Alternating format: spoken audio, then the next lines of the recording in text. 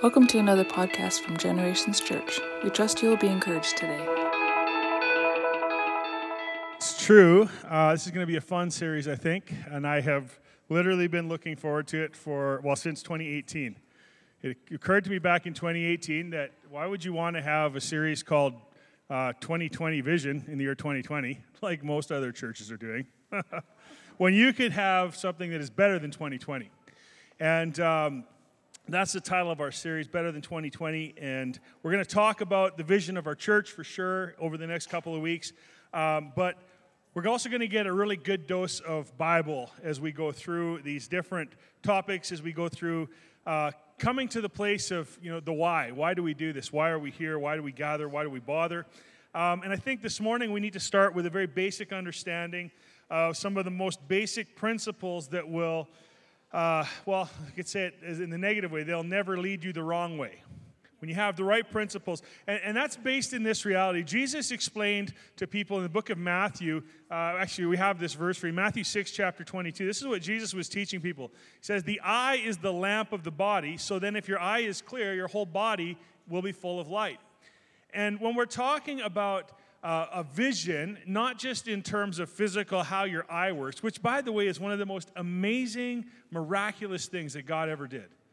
I mean, we can look at all of creation. I think a blade of grass and how it somehow converts solar energy into carbon energy. And I mean, it's phenomenal what a blade of grass can do. And then you consider something as complex as the human eye.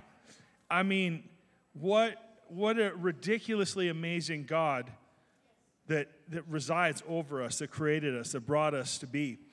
And I guess I could start by saying my eyes, I've always had pretty good eyesight myself. I wear glasses sometimes when I drive at night because I remember to bring them for driving at night. Other times I don't wear them. Sometimes I wear them in the day if I get tired or fatigued.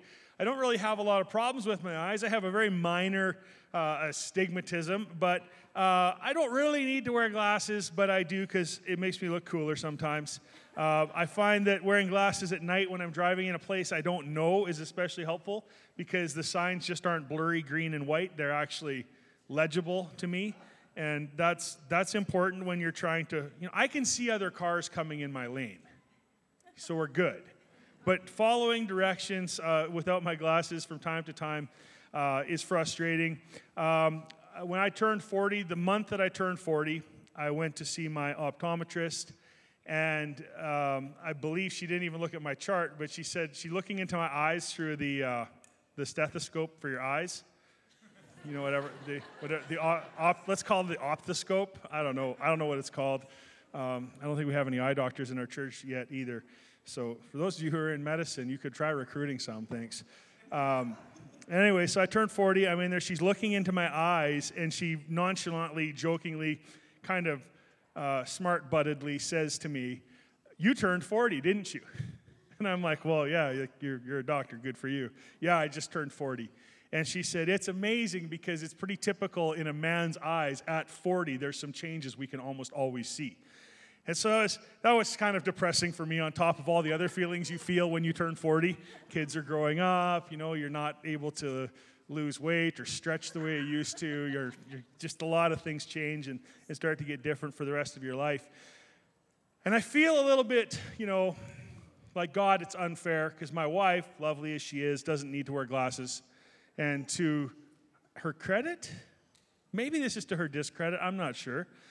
She desperately wants to wear glasses. And so, I shouldn't say that. She desperately wants to have glasses that are paid for by our health benefits. And for that, she would need a prescription. And in that same appointment, we were at the appointment, I think it was on the same day or very close to each other. Our doctor said to her, "Amy, I would love to be able to help you get glasses, but I can't." Oh, she's qualifying this now that they were sunglasses specifically. She wanted someone else to pay for. Her doctor said, "I can't give you anything. Like, I can't fudge the numbers. I can do nothing for you. Your eyesight is beyond perfect, and I'm sorry, but if you want sunglasses, you're not going to be able to have prescription sunglasses. There is nothing we can do for you." And so Amy actually has vision that is better than 20/20. And on that note, I think we'll say this. Most of us don't often have the luxury or the benefit or the heritage to have 20/20 vision spiritually, let alone better than 20/20 vision as it pertains to the spiritual life. And what we actually see, as it says in the Bible, is a dim reflection from a mirror. The old King James Version said, we see through a glass dimly, but then Bible scholars were getting together and having a hard time deciding if they had glass. And looking at the Greek, it refers more to like a mirror. But whether it's a mirror or glass doesn't really matter. What we see spiritually in ourselves when we gaze into that reflective surface, or when we peer into the mysteries of God's Word, we see through it with a lot of haze, with a lot of imperfection, with a lot of problems, because that's the only technology, if you will, that we have. We don't have a great lens to see the perfect will of God with. We don't have a great lens to be able to see what righteousness should really be like, because we're tainted by our sin and we're tainted by the curse of sin in this world, and that we have to live in the presence of sin and sickness and death for the whole time that we're here, even though we're delivered from the penalty and the power of those three things. But what we do have, it was 1 Corinthians 13:12, by the way, we see through a mirror, we see as if in a mirror dimly. The neat thing that happens to us because of our astigmatism in the Spirit, if we can call it that, is that we have this amazing relationship with a person of the Trinity called the Holy Spirit, who Jesus said would be sent to guide us into all truth. And the fact that I need spiritual glasses and you need spiritual glasses, or we need correction in how we see the heart of God, how we see His Word, is really not just a problem for us, but it's an amazing opportunity to build a greater relationship with God. And I think it's important to keep that in reach of all of our thinking as we go through this talk about vision over the next month. It takes a good effort from a lot of people. It takes a lot of effort from pastors, trust me, I know, teachers and other believers to help us receive the better understanding of God's love for us. I think that at a base level, every human being, of course, is wired to understand and comprehend the love of God. But there's a better way. And the Bible talks about that. Let us show you a better way then. And so we need to consider that there's a better way. And that comes to us in the working of the body of Christ. It comes to us in the health and the function of the local church. And it's true that local churches can have weird people in them, but that doesn't actually make the local church weird. Okay, remember, weird people were weird before Jesus, and they're going to be weird afterwards, so don't hold it against the whole body, and certainly don't hold it against Jesus. Just celebrate that the person's weird. That's going to be okay. They're going to make it to heaven, and you know, here's the deal. No matter how weird or sane you think you are or someone else is, when you get to the end of your life and you look down at your feet, you know what you're going to see? A lot of metal shavings. Because the whole process of our life is iron sharpening iron. And so from time to time, when I get self-reflective, I look down and I can imagine the metal shavings at my feet from rubbing up against the likes of you. And having friction and forming from you and your wonderfulness and your brokenness and your happiness and your sadness and all of these things that work together, that God has promised to work together for us who love Him and are called according to His purpose. Now, this is how the body of Christ is designed to work. Discipling, accountability, care. And Jesus is the head of His body, but we are His body. And in His body, I see all kinds of people these days striving to wear spiritual glasses. Not because it helps them to see better, but because it helps them to look better in the eyes of other people. Now, we all have this friend, and we may even be that friend, who desperately wants to wear glasses even though we don't need a prescription. I'll just let that whole conversation kind of idle back to where you are. And you're going to wonder how my afternoon's going to be with my lovely, beautiful wife. She was looking for sunglasses, for the record. Here's the thing. People who run around trying to find the most fashionable spiritual eyeglasses or glasses for doctrine that only do it for how other people are going to receive them are missing out on the greatest part of what it means to be a follower of Jesus. When your doctrine becomes a fashion statement instead of a way to better understand the heart of God, you have a major problem with vision in your life. When you associate yourself with this philosophy from this theologian or that philosophy with that theologian, before you associate yourself with Jesus in any conversation, you are missing the main point of creation. You see, it's our association with Jesus that always must be first and foremost, because that basic and simple association is the beginning of having vision that is better than 20/20. And at the same time, spiritually or physically, you need glasses to help you see better. By all means, you should wear the glasses. Because as awkward as it is for a spiritual poser to run around claiming philosophy instead of a relationship with Jesus, it's just as bad for someone to run around saying, I have no need of anyone or anything, Jesus is good enough for me, and be missing out on the function of the body of Christ in their life. So both are crazy, and where we want to arrive is somewhere in the middle, which, by the way, is where Holy Spirit is. All right. So I have 3 very basic points for you today. And it's about our eyes, our thoughts, and our hope. Everyone say eyes, thoughts, hope. Okay, congratulations. You just figured out the title of the message. Let's read together in the book of Hebrews chapter 12, verses 1 and 2. This is what it says. Therefore, since we have so great a cloud of witnesses surrounding us, let us also lay aside every encumbrance and sin which so easily entangles us, and let us run with endurance the race that is set before us. Fixing our eyes on Jesus, the author and perfecter of faith, who for the joy set before him endured the cross, despising the shame, and has sat down at the right hand of the throne of God. Now, fixing our eyes on Jesus does something profound and amazing. It fills us with Jesus. Because the eye is the lamp of the body. And so whatever the eye sees is what the body will be filled with. This is why, men and women, when you look at pornography, your life turns upside down over time.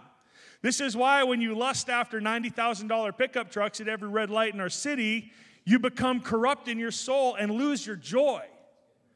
Because what you fill your eye with is what your body will be filled with. And so when the writer of Hebrews says to fix our eyes on Jesus, whether it's by his knowledge or by the inspiration of the Holy Spirit, it doesn't matter to me.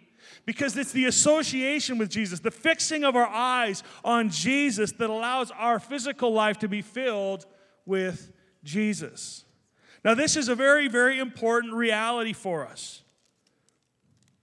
When we think about laying aside encumbrances and the sin which so easily entangles us, I fear that we forget about the word encumbrance and we just jump right to sin. And we tell ourselves that as long as we're not sinning, we're doing the right thing by Jesus. But that is not the truth. Because if you don't do the things you ought to do, it still counts against us as sin. So what about this word encumbrance? Well, what are some of the encumbrances we face in our world today? Well, one of the first ones I think about is what I've alluded to already. Those people who want to wear spiritual glasses to look holy. Those who want to dive into philosophies. Now, I'm not saying it's wrong to have conversations or to enjoy talking through doctrine. I enjoy that very much too. But it is not my identity, neither is it my association when it comes to Jesus. My eyes need to be fixed on Jesus, not doctrine. Because let me tell you something, when you're full of Jesus, good doctrine is not hard to find. When your eyes are full of Jesus, it's not hard to set aside those arguments and conversations and wayward ways of thinking that will pull you off the course he has for you. When you fix your eyes on Jesus, sin can become history in your life because you fix your eyes on Jesus. When you fix your eye on Jesus, your whole body becomes filled with Jesus. For the eye is the lamp of the body. So once we fixed our eyes on Jesus, we need to take another step. First step, fix your eyes on Jesus. And here's what the second step is, Hebrews 3, 1-6. Therefore, holy brothers and sisters who share in the heavenly calling, fix your thoughts on Jesus. Everyone say, fix your thoughts on Jesus. Yeah, I'm going to make this, I'm putting the ball on the tee and giving you a big bat. You're going to knock this out of the park today, trust me. Fixing your thoughts on Jesus, whom we acknowledged as our apostle and high priest. He was faithful to the one who appointed him, just as Moses was faithful in all God's house. Jesus has been found worthy of greater honor than Moses, just as the builder of a house has greater honor than the house itself. For every house is built by someone, but God is the builder of everything. Moses was faithful as a servant in all God's house, bearing witness to what would be spoken by God in the future. But Christ is faithful as the Son over God's house, and we are his house, if indeed we hold firmly to our confidence and the hope in which we glory.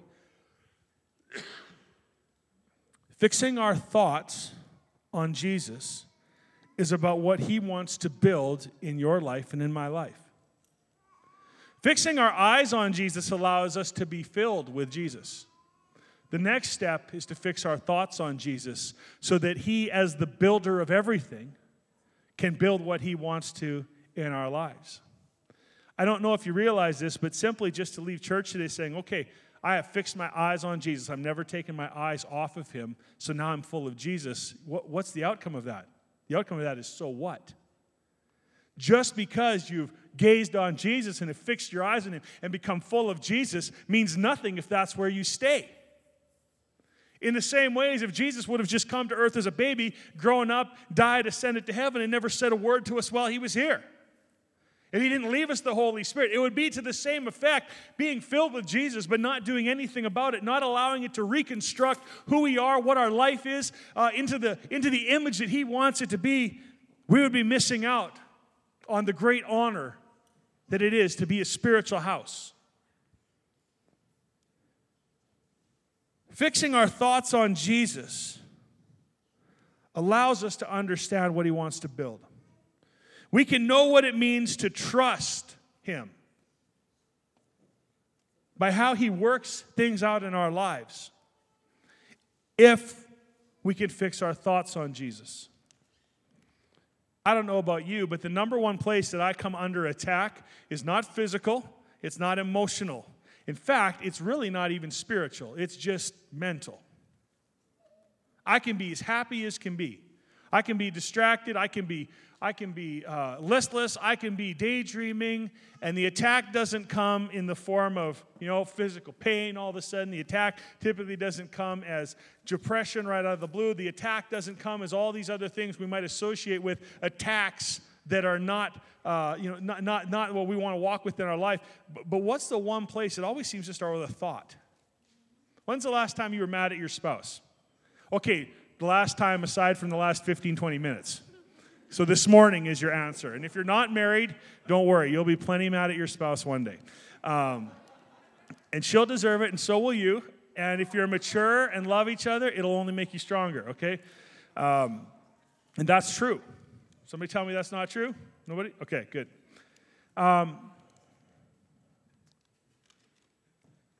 See, fixing our thoughts on Jesus is an act of will. And what happens is you're sitting there daydreaming, working, whatever it is you're doing, bang your thumb with a hammer, whatever your situation is, and those thoughts come into you. What does it take to repel a thought? It takes an act of will to repel a thought. There is no other way to do it, is there? Does anybody have another way to repel a thought? Trav Stagg, my good friend, is sitting over there, and I don't know, the devil comes beside him, whispers in his ear as a thought, "You're short." What could Trav do about that? Really nothing, right? I mean, except by an act of his will, he can accept or reject a thought. And I know that for some of us in our situations today, that might seem like I'm oversimplifying it, but let me just assure you, I've walked through the depression you walked through. And so I know the power of a thought, but I also know the power of a will that is powered by the person of Jesus. And so it's important to remember that because we're full of Jesus, we actually have supernatural power, dunamis power, to be able to align ourselves and align our thinking by an act of our will with Him. But we can't do that if we're not going to fix our thoughts on Jesus. We can be filled with Jesus by gazing on Him, by fixing our eyes on Him. And the thought can come, and we can simply bow to the thought. The Bible says to take every thought captive as if by spear point in the Greek. It's not just take it captive. It doesn't say take every thought captive, hold it close to your heart, and wrestle with it and make sure it gets its guck all over you. That's not what Scripture teaches. Scripture teaches take every thought captive to the obedience of God's Word by spear point. That means you really don't have to let it that close to you. You know, in biblical times, the average spear was maybe somewhere between 6 and 8 feet long. And of course, they could be longer as warfare developed or as the tactics changed, so did the weaponry. But my point is that you don't have to let thoughts come right in. You can take them captive as is by spear point, and then by an act of your will, make the thought obedient to what Jesus says. It's an act of your will that allows you and I to live under the authority that Jesus already has in our life. Let me just help you understand this real quick. All over our city right now, there are speed limits. Put up your hand if you understand speed limits. Well, that's a bad way to say it. I don't understand a lot of speed limits, and I certainly don't understand why everyone has to drive 40 in a 70 zone. Yeah, amen. Somebody else say amen. I know there's more than 2 or 3 that bear witness to that this morning. God bless them, but please just stay home on the snowy days if that's the case, right? I mean, come on. Winter tires, 4-wheel drive there. You are an overcomer. You can drive. Oh, I'm glad I got that off my chest. But back to more important things right now. All these speed limits are around us at all times. How many of you drive over or under the speed limit? From time to time. Pleading the fifth is good. That's fine, because you can plead the fifth and it will still make the point. See, whether or not you drive over, under, or on the speed limit, is the speed limit still in authority? Yeah, it is, isn't it? And the moment you don't think that, they will photo radar you or someone will pull you over and write you a ticket to remind you that while you can do whatever you want, you are still always under the authority of that law.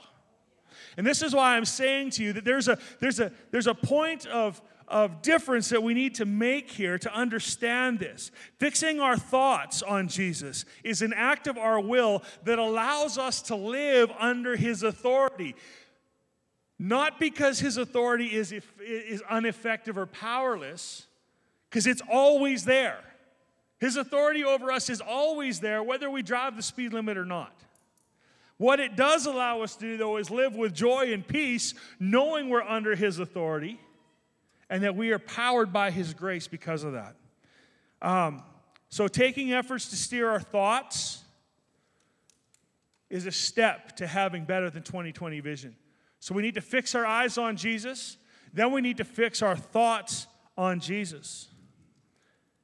Now, lastly, there's something else we have to do if we want to have vision that will be better than 20/20 for this coming year, for the rest of our life, for the situation you're facing today. 1 Peter 1:13-16 contains the key. And it says, "Therefore, prepare your minds for action, keep sober in spirit, and fix your hope completely on the grace to be brought to you at the revelation of Jesus Christ." Everyone say, fix your hope. Fix your hope on Jesus. As obedient children, do not be conformed to the former lust which were yours in your ignorance, but like the Holy One who called you, be holy yourselves also in all of your behavior, because it is written, "You shall be holy, for I am holy." See, fixing our hope on grace, the grace that is in Jesus, can really only bear fruit once we have fixed our eyes and fixed our thoughts on Jesus. Grace is the divine and unmerited favor from God, and it falls on every human being in creation. But there's a difference in how that effect plays out in our life. See, the grace of God falls on the sinner and the saint in the same way, but two drastically different results are going to be seen in the outcomes of their lives. Grace can only truly be lived out in the reality of our life if our eyes are focused on Jesus and if we are turning our thoughts to Jesus. Grace that comes on us when we refuse to turn our eyes to Jesus, when we refuse to place our thoughts on Jesus, is grace that sin may abound. These are important things to remember. I don't know if it occurred to you, but while we read through 1 Peter 1:13 through 16, fix your hope completely on the grace to be brought to you at the revelation of Jesus. And then it goes on to talk to you about being obedient as a child, not to conform to the former lusts which were yours in ignorance, but act holy and be holy because he is holy, so be holy. The function of grace in our lives is not to cover sin, but to empower us for the overcoming of sin. And when we get into these philosophical doctrines that people want to argue, well, that church preaches too much grace. Listen, no church could ever preach enough grace. Now, whether or not you understand what grace is can be an entirely different conversation. But let me tell you this, if you fix your eyes on Jesus and you fix your thoughts on Jesus, you will burn more grace than a Hercules aircraft does in the army. You will burn grace when you draw every breath. You will burn grace every time you drive across the city at 40 kilometers an hour in a 70 zone. Help us, Jesus. You will burn grace every time your children disobey you. You will burn grace every time someone wrongs you. You will burn grace every time you have a negative thought about yourself that does not align with what the Spirit of God says about you. You will burn grace in every moment of every day for the rest of your life if your eyes and your thoughts are fixed on Jesus. And that's why I say grace is rather pointless in the life of any human being until we have bent our will to Jesus. Now, thank God that it falls on all of us, because it is by grace that we have been saved through faith, not of our works. That's important. But if we only fix our eyes on Jesus and never do anything with it, what was the point? And if you only fix your eyes on Jesus and then just bend your will to his will and become a nominally good Christian because you're aligned with his will and do nothing more, what's the point? Listen, having great vision will require you to burn more grace than you ever have before. Having better vision than 2020 for us as a church is going to cause us to need to burn more grace than ever before.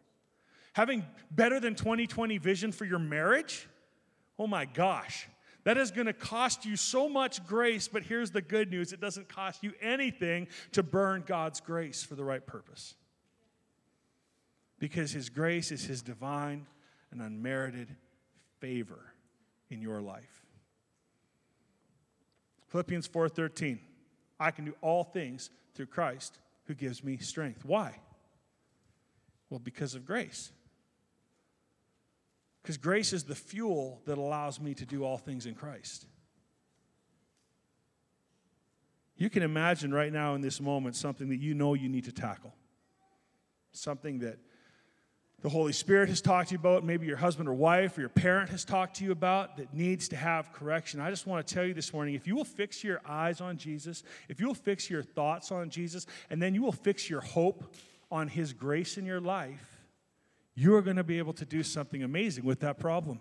I love this about this passage, and I love this specifically about the word hope. I love that word hope always places the future in mind. Nobody hopes for the past. You know, who said that January 1st at 12:01 a.m.? You know, I really hope 2019 went better than I thought it did. Anybody say that? Anybody turn to your wife, give her a kiss, and say, you know, I really hope last year was good for you. Not even if we say something like that, what are we really saying? I'm hoping it's going to be better this year. I'm hoping it's going to be better in the future. And that word hope is powerful because hope always bears your future in mind. And so when the apostle writes this to us, when the apostle Peter is writing this to us and he invites us to fix our hope completely on the grace to be brought to you at the revelation of Jesus Christ, Some people, some scholars would take all of this passage and dump it into end times doctrine.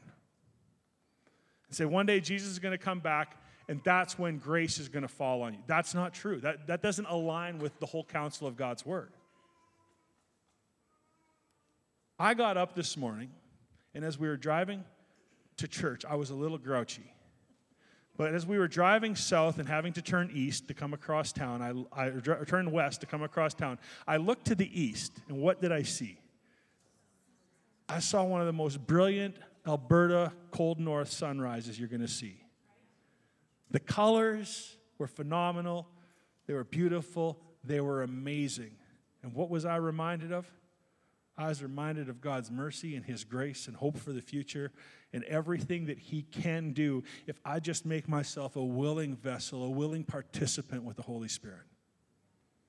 See, sadly, we want to do other things first. We want grace first. You know, God, I'm going to stop, drinking. If you just give me the grace to stop drinking. You want to know how to stop drinking? Fix your eyes on Jesus. Then fix your thoughts on Jesus. And allow His grace then to be your hope. And you'll be waging an entirely different warfare over that sin that so easily beset you. Your present will become your past when you place His hope and His grace in your future. We often want grace first. We want great first. We want to see this or we want to see that. But Jesus did not ask anyone to follow Him with the great demonstration of miracles, did He? The people who Jesus asked to follow Him were very few.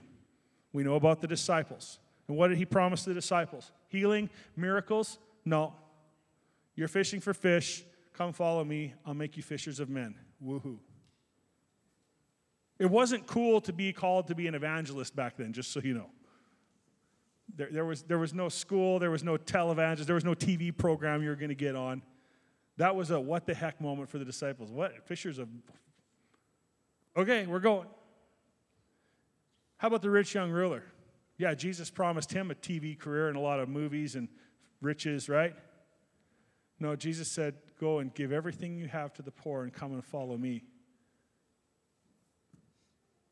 And from these stories in the New Testament, it doesn't appear to me that we've learned the lesson that the Bible tries to teach us. Grace is future. Grace is hope. Grace is what's coming after we submit. Because grace before you submit it to Christ means very little. It's just going to get you to Christ. Are you catching this?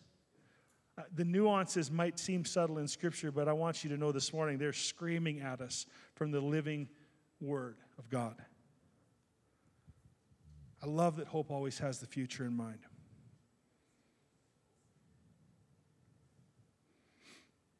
In summary, I'm going to have Pastor Amy come and close the service. If you want clear eyes, if you want clear vision, and this church, we actually demand it. For all of our leaders, we're not just nicely asking, hey, would you just sharpen your vision for this year? We're placing a burden on you. Because God's calling us to new and greater things. And so, we're required to be better, to have better vision than the status quo. So I want you to remember these three things. Fix your eyes on Jesus. Fix your thoughts on Jesus. And finally, fix your hope on the grace of God as Jesus is revealed to you day by day. Thank you for joining us in another podcast from Generations Church. If you enjoyed listening today, please subscribe to our podcast channel to get a new one each week. For additional information or to partner with us, please check out our website at www.genchurch.ca.